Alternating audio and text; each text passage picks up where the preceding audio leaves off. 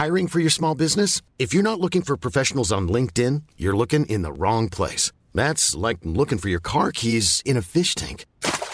LinkedIn helps you hire professionals you can't find anywhere else, even those who aren't actively searching for a new job but might be open to the perfect role. In a given month, over 70% of LinkedIn users don't even visit other leading job sites. So start looking in the right place. With LinkedIn, you can hire professionals like a professional. Post your free job on linkedin.com/people today.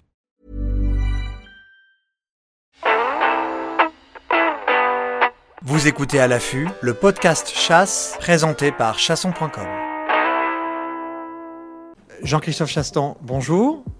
Bonjour Baudouin, merci de m'accueillir sur ce beau plateau de chasson.com et de me permettre de m'exprimer en tant qu'interpochasse. Merci beaucoup. On arrive en cette période de fin d'année et on est à quelques semaines de Noël et on sait qu'en France c'est une période où il y a pas mal de Français qui vont manger du gibier. Alors les chasseurs, eux, ils en mangent une partie de l'année parce qu'ils y ont accès. Et il y a une partie des Français qui n'ont pas forcément l'envie parce qu'on ne leur propose pas. Et aussi parce que on a aujourd'hui un circuit de distribution autour de la venaison qui est en retard par rapport à un certain nombre de nos voisins européens. On pense à l'Autriche, on pense à la Suisse, on pense à l'Allemagne. Pour autant, Interprochasse, la Fédération nationale des chasseurs, en accord avec aussi, j'imagine, le ministère de l'Agriculture, souhaite faire un vrai bond là-dessus pour travailler sur le circuit de la venaison en France. Avant qu'on rentre dans le vif du sujet, comment ça fonctionne aujourd'hui, très concrètement, le circuit de la venaison en France pour des gens qui chassent et qui veulent proposer leur gibier? Baudouin, je te remercie de me permettre de m'exprimer sur un sujet qui est peu souvent abordé, c'est vrai. Nous, on y travaille à Interprochasse depuis plus de 10 ans. C'est l'ADN, je dirais, d'Interprochasse, puisque c'est la valorisation du gibier à travers la venaison. Donc, on a mis en place un grand nombre d'actions de communication autour de la viande du gibier, justement pour reconquérir l'opinion publique un petit peu, pour leur faire reconnaître la viande de gibier, parce qu'elle est trop souvent peu connue. Ouais. On a un certain nombre d'actions. La plus connue, ça s'appelle les Chasseurs du Cœur, mais je pense qu'on en parlera tout à l'heure, qui est une action caritative. On arrive en fin d'année à un partenariat avec les banques alimentaires auprès des plus démunis. On offre environ 25 à 30 000 repas par an. C'est vraiment extraordinaire cette opération-là. Ouais. Ça fait, vous offrez en fait du gibier à... Alors on offre des faisans prêts à consommer, qui sont congelés, donc prêts à consommer, ou des terrines. Et franchement, moi je me déplace dans les plus grandes villes de France depuis un certain nombre d'années. C'est un vrai bonheur d'aller rencontrer ces associations, les personnes qui en bénéficient, ce qu'on appelle les bénéficiaires dans le monde des banques alimentaires. Oui. On a un beau partenariat avec eux et c'est extrêmement enrichissant aussi, puisque tout au long de l'année, je dirais, on a un peu tous comme je dis, un peu le nez dans le guidon, un peu dans nos occupations professionnelles, et donner un peu de son temps, je dirais, aux plus démunis, c'est extrêmement enrichissant à titre personnel, et c'est surtout le retour qu'on a de ces gens-là, un sourire, un merci. Pour nous, c'est extraordinaire. D'accord. Là, c'est un vrai plus, une opération, on va dire, solidarité. Et sur la partie aujourd'hui, sur le circuit de distribution qu'on peut avoir sur la venaison en France, vous travaillez sur quoi en fait et à quel horizon ? Alors, on a d'autres opérations qui s'appellent notamment l'opération phare, le gibier, y avez-vous pensé ? Oui. Ça fait depuis 6 ans qu'on développe cette opération-là. On crée en fait un livre extrêmement intéressant avec des recettes innovantes. L'objectif justement, qui sont donc, il y a plusieurs candidats et puis après on sélectionne les recettes qui nous paraissent le plus pertinentes, qui sont des recettes innovantes. On a une pizza au perdrix, par exemple, un kebab de faisan qu'on a fait goûter au ministre de l'Agriculture cet été au GAMFER, entre autres, qui a énormément apprécié. Et dont l'objectif, et qui sont préfacés par un grand chef, le dernier c'est Michel Roth, le précédent c'était Guillaume Gomez, très connu, qui était les trouve, le cuisinier de l'Élysée. Où est-ce qu'on les trouve, ces livres ? Alors ces livres, ils sont diffusés, nous, dans le réseau des professionnels, que ce soit des éleveurs de gibier, des arburiers, entre autres, mais c'est diffusé, donc cette action, le gibier où vous pensez, qui démarre début octobre jusqu'au mois de décembre, via Rungis et les distributeurs de Rungis. Donc ce sont notamment le syndicat des bouchers. Donc on va les retrouver aussi dans un certain nombre de boucheries. Des gens qui veulent participer à l'opération. Donc on a un support comme ça avec des livres qui sont offerts donc pour découvrir une autre façon de consommer du gibier. La dernière opération portait sur la thématique du gibier, consommer du gibier au moment du barbecue. Ouais. Donc, parce que l'objectif aujourd'hui, c'est de se dire qu'on a un certain nombre de Français qui ont une image du gibier un peu dépassée en fait. Il y en a un certain nombre qui pensent que le gibier c'est très fort, que ça leur évoque peut-être le plat préparé par la grand-mère quand ils étaient petits. Et en fin de compte, cette opération-là, ce que vous faites là avec ces chefs connus, c'est de montrer que le gibier, tout comme n'importe quelle autre viande, vous pouvez faire plein de plats avec. Exactement. L'objectif, c'est un petit peu, c'est un terme de chasseur, hein, la chasse aux idées reçues, bien évidemment. Ouais. De démontrer tout ce que tu viens d'évoquer, Baudouin, c'est à savoir que la viande de gibier peut se consommer dans une multitude de possibilités. J'ai parlé la thématique apéritif, mais ça se mange en fondu. On peut faire des carrés de fondu avec du chevreuil, avec de la biche, avec du sanglier, avec du chamois, avec du mouflon.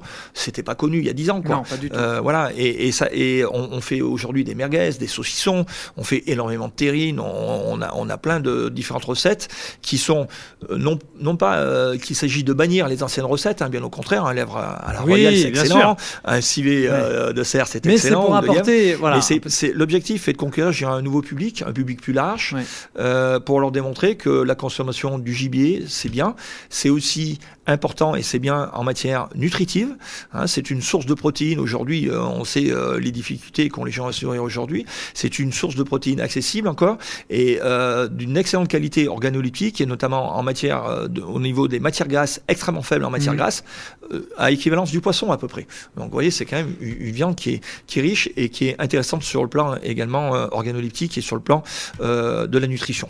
Pour autant, on sait en France aujourd'hui que sont prélevés chaque année en moyenne, on va dire 1 500 000 grands animaux, qu'il y en a une toute petite partie aujourd'hui qui est commercialisée. Et s'il y a une toute petite partie qui est commercialisée, c'est aussi parce qu'on n'a pas les outils qui sont mis en place chez nos voisins européens. Vous travaillez sur quoi justement en ce moment pour que à terme, dans un certain nombre de départements en France, on puisse avoir des centres de collecte et puis des endroits pour transformer ce gibier? Absolument. Bien sûr que nous, c'est pour ça ça fait depuis plus de 10 ans qu'on travaille sur la promotion de la viande de gibier, parce que aujourd'hui, effectivement, il s'agit d'équilibrer l'amont et l'aval. L'amont, c'est quoi? C'est en clair, moi j'appelle ça, le terme est peut-être pas exactement très opportun, mais c'est le gisement, c'est-à-dire le gibier, hein, la production de gibier, et après la consommation. Mais si on a trop de gibier et qu'on ne sait pas le faire consommer, on va se retrouver avec des surstocks en gibier. Ça, c'est sûr. Très clairement, c'est ce qui se passe un petit peu quand même aujourd'hui sur notre territoire. Oui. Donc l'objectif des actions d'Interprochasse, c'était de communiquer sur la viande de gibier pour démontrer qu'elle était intéressante, qu'elle était bonne, qu'elle avait plein de qualités nutritives et qu'elle valait le coup de s'y pencher dessus et de la consommer. Ça auprès d'un public le plus large possible. Mais l'amont aujourd'hui, effectivement, on s'y penche dessus aussi depuis un certain nombre d'années. Il y a eu un certain nombre d'initiatives qui malheureusement n'ont pas toujours bien fonctionné. Donc il y a eu une véritable mobilisation du monde cynégétique et du monde agricole. Ça se traduit par un rapport qui a été donc commandé par le ministre de l'Agriculture en 2021 par le CGEAR, hein, Conseil général de l'agriculture, l'alimentation, des espaces ruraux. Okay. Voilà, je l'ai dit, c'est long, mais voilà. Donc on a tous les acteurs de la filière ont été auditionnés, que ce soit Interprochasse, la FNC. Je rappellerai qu'en matière d'organisation, quand même au niveau de la distribution, la FENSCOPA est membre d'Interprochasse et ce sont eux aujourd'hui les organisateurs de la distribution. La FENSCOPA, c'est la Fédération nationale des distributeurs de la viande en France. D'accord. Hein. Voilà. Okay. Donc qui est basée à Rungis et eux sont organisés. D'ailleurs, on a des actions avec Rungis souvent de valorisation de la venaison au moment des fêtes, entre autres. Chaque année, on fait des opérations de promotion. Donc effectivement, c'est compliqué. Mais le monde de la chasse, on le connaît bien.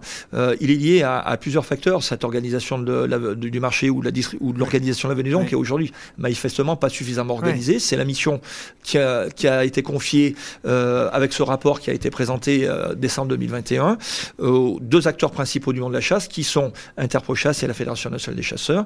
Il y a eu 7 recommandations.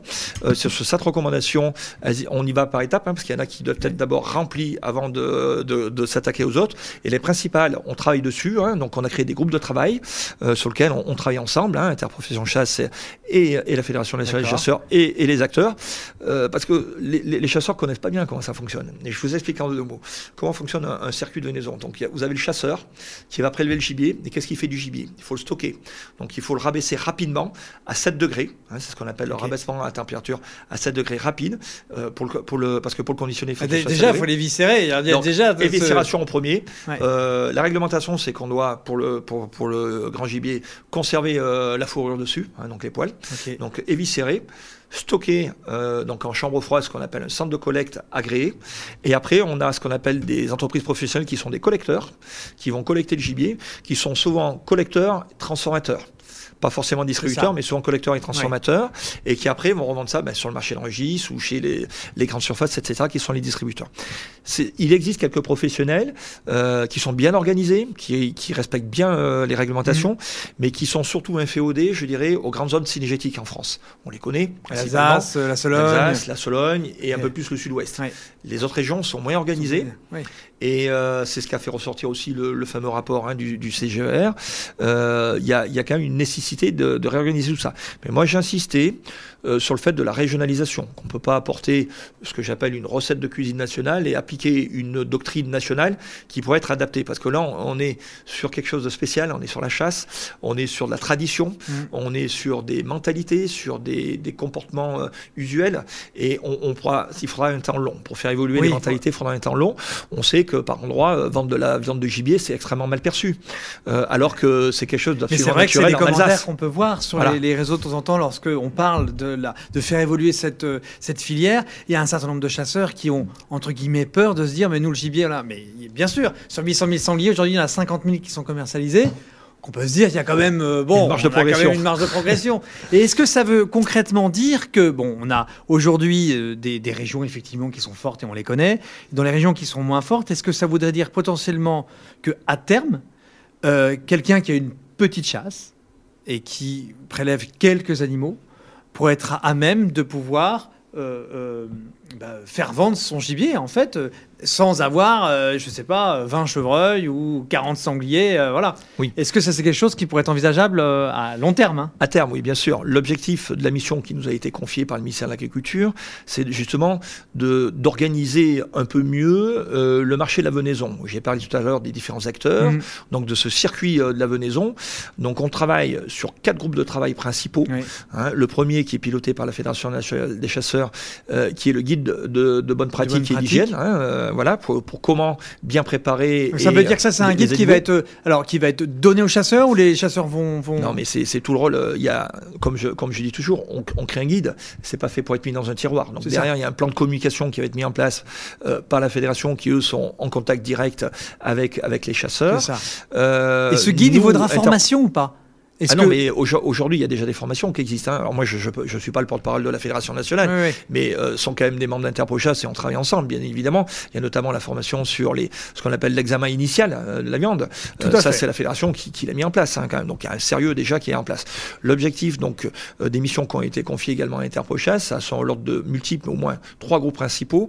Le premier, justement, c'est de rédiger un guide donc de recommandations pour la création d'un centre de collecte, parce qu'il y a un certain nombre de recommandations au niveau réglementaire, parce que là, il s'agit quand même d'apporter de la venaison à la vente sur le marché public. Donc, il faut qu'il y ait une garantie de la qualité sanitaire, du sérieux sanitaire. Donc, ça nécessite quand même un certain nombre de pratiques et de rigueur en matière d'application de ces pratiques réglementaires. Ça veut dire qu'il pourrait y avoir un centre de collecte, par exemple, par département? Oui, alors il y a différentes catégories de centres de collecte. On appelle les centres de collecte individuels ou collectifs. Donc, aujourd'hui, un centre de collecte individuel, ça peut être, comme on vient de le citer, une société de chasse, qui aura peut-être pas beaucoup d'animaux prélevés, donc peu d'animaux à traiter. Et puis après, ils peuvent les transporter dans un centre de collecte départemental. Il y a certaines initiatives aujourd'hui dans les fédérations, notamment dans la fédération de Haute-Savoie. Il y a eu un énorme programme d'investissement, et j'en remercie le président de la région Auvergne-Rhône-Alpes, non pas parce que j'habite dans cette région, mais parce qu'il y a un très bon travail de fait avec la fédération régionale des chasseurs, qui ont investi justement pour un accompagnement également une aide économique en fait pour la création de ces fameux centres de collecte, ce qu'on appelle des chambres froides, qui respectent la réglementation en matière de gestion de froid et sanitaire. Et donc nous, notre objectif, c'est là où il n'y a pas de centre de collecte, c'est dire voilà comment il faut vous y prendre, à la fois sur le plan technique, sur le plan sanitaire, mais sur le plan réglementaire aussi. Et aussi, et ça j'y tenais, on va aussi créer ce qu'on appelle une grille d'audit sanitaire des centres existants, parce qu'aujourd'hui la plus grande crainte, il faut dire chose suivante, il ne faut pas que les chasseurs aient peur de déclarer ces fameux centres de collecte, parce qu'on va les accompagner, on va être ce qu'on appelle des facilitateurs. Okay. Interprochasse sont des facilitateurs. Cette grille permettra de voir ces centres de collecte, comment ils se positionnent par rapport à la réglementation et quelles sont ce qu'on appelle les mesures compensatoires ou les mesures à mettre en œuvre pour atteindre le niveau nécessaire réglementaire. Qui va gérer ces centres de collecte ? Alors, il y a différentes catégories de centres de collecte, je l'ai expliqué tout à l'heure. Il y a des centres de collecte individuels ou des centres de collecte collectifs. Oui. Les centres de collecte individuels, ce sont les chasseurs, une société de chasse, une chasse privée, une chasse professionnelle, qui vont les gérer.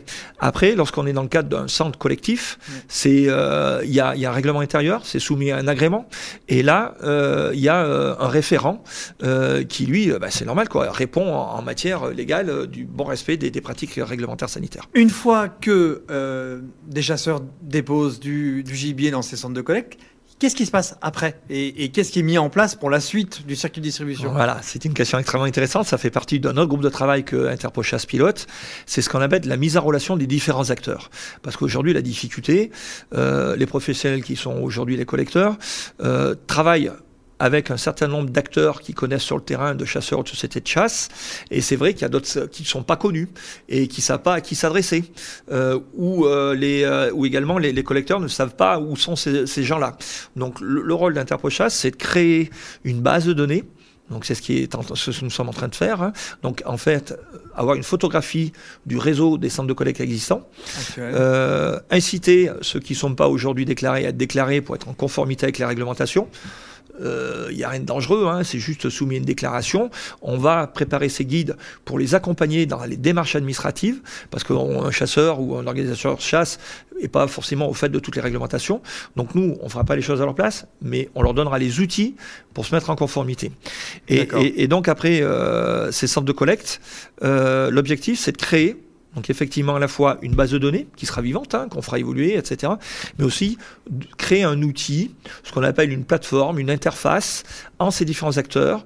En clair, il y a une application aujourd'hui qui est pressentie, je ne sais pas si je peux la citer, qui est aujourd'hui quand même connue, puisqu'elle est en relation aujourd'hui avec les différents acteurs, autant du monde professionnel que l'administration. Ça s'appelle Artemis, et c'est une plateforme qui est en cours de finalisation sur un smartphone, sur une tablette, etc. C'est ce qu'on appelle la digitalisation des actes de collecte et surtout de la connaissance des circuits de collecte. Donc un collecteur, en clair, les centres de collecte, donc les chasseurs, s'inscriront dans cette application et ils diront, nous voilà, on a tant d'animaux de disponibles, tel jour.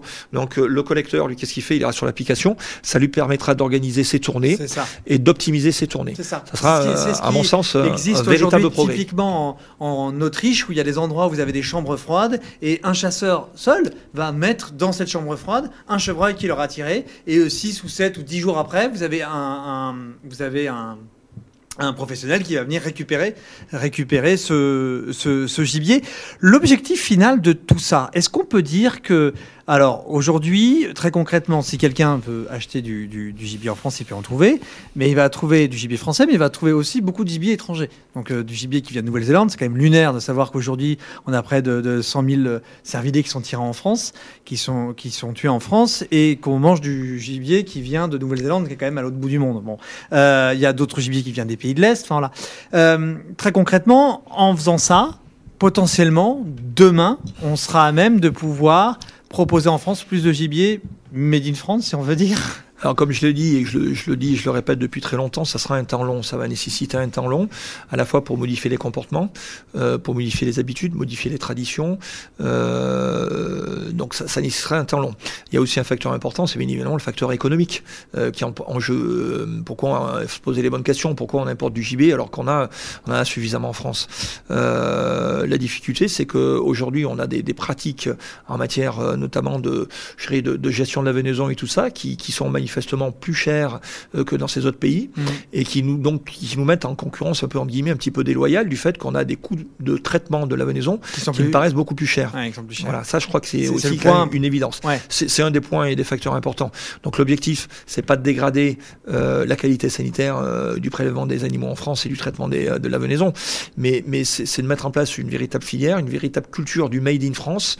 On est aujourd'hui à l'ère où on essaie de réduire l'empreinte carbone, et les chasseurs et les acteurs de ce milieu-là doivent y contribuer aussi. C'est vrai que moi, quand je vois que je lis une étiquette et je vois du colvert qui vient de Lituanie, ça m'interpelle un petit peu, quoi. Vous parliez tout à l'heure, Baudouin parlait un petit peu du cerf Nouvelle-Zélande, mais moi du canard, je chasse un petit peu en Sologne, je chasse au bord du Rhône. Bon, on a du colvers chez nous, on a de la sarcelle, quoi. Voilà. Ouais. Donc je trouve ça un peu dommage. Est-ce que dans la réflexion qu'il y a eu autour de la venaison, nos pratiques de chasse, est-ce qu'elles peuvent être dérangeantes? Quand je dis dérangeantes, on a cité l'Autriche, la Suisse, l'Allemagne, qui sont des pays où on chasse quand même beaucoup, à l'approche, à l'affût, en traque-affût. On sait donc ils vont tirer comme des animaux qui sont soit arrêtés, soit vraiment des animaux qui vont à faible vitesse. Nous, on reste habitués à la battue, à la grande traque avec des chiens, etc. Et sur lequel potentiellement on va tirer peut-être un peu plus de balles et peut-être aussi placer des balles qui sont peut-être un petit peu moins bonnes. Est-ce que là-dessus, en parallèle, selon vous, est-ce qu'on doit aussi un peu revoir nos pratiques ou pas? Alors, sur les pratiques de chasse, je ne me lancerai pas sur ce sujet, mon cher Baudouin, n'est-ce pas? Je vous remercie de me poser cette belle question. Mais revenir quand même sur le traitement de la venaison. Par contre, oui, rebondir là-dessus, oui. Tu viens d'évoquer ce qu'on appelle les balles mal placées. Là, il y a toute une réglementation qui est extrêmement stricte et extrêmement claire. Un collecteur ne récupérera pas une balle d'épaule, une balle de cuisse, et encore moins ce qu'on appelle une balle de panse, puisqu'il y a une propagation des bactéries à l'intérieur. Donc, c'est impropre à la consommation. Ça, c'est une réglementation très précise. Il y a quand même quelque chose qui sécurise aussi, je dirais, les consommateurs de gibier en France. C'est ce qu'on appelle la fiche initiale d'examen, qui permet, justement, de bien vérifier que la viande correspond à toutes les bonnes qualités sanitaires. Là, après, sur les pratiques de chasse, je dirais que là, elles se valent un peu toutes. On sait que dans le sud de la France, il se pratique plus de battues.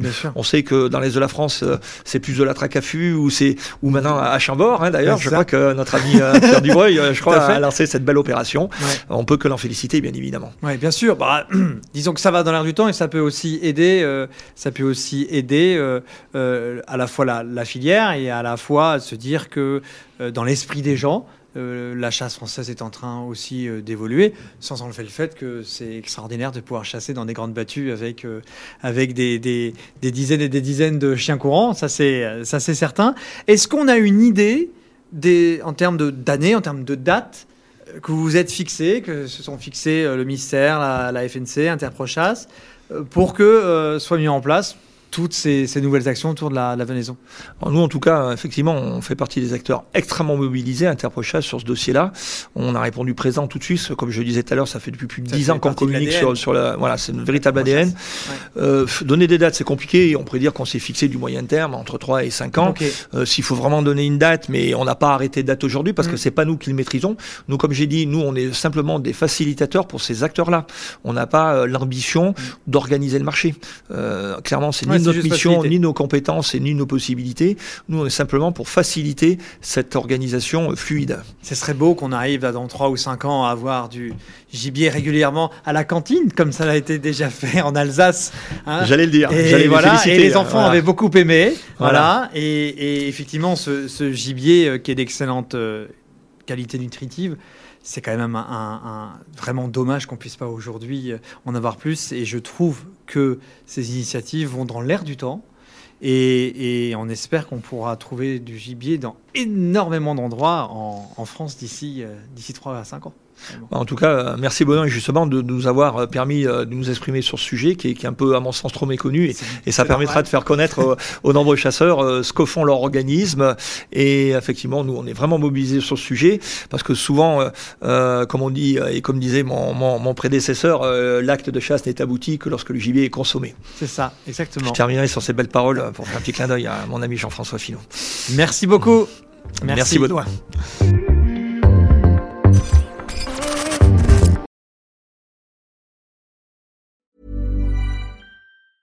Even Even when we're on a budget, we still deserve nice things.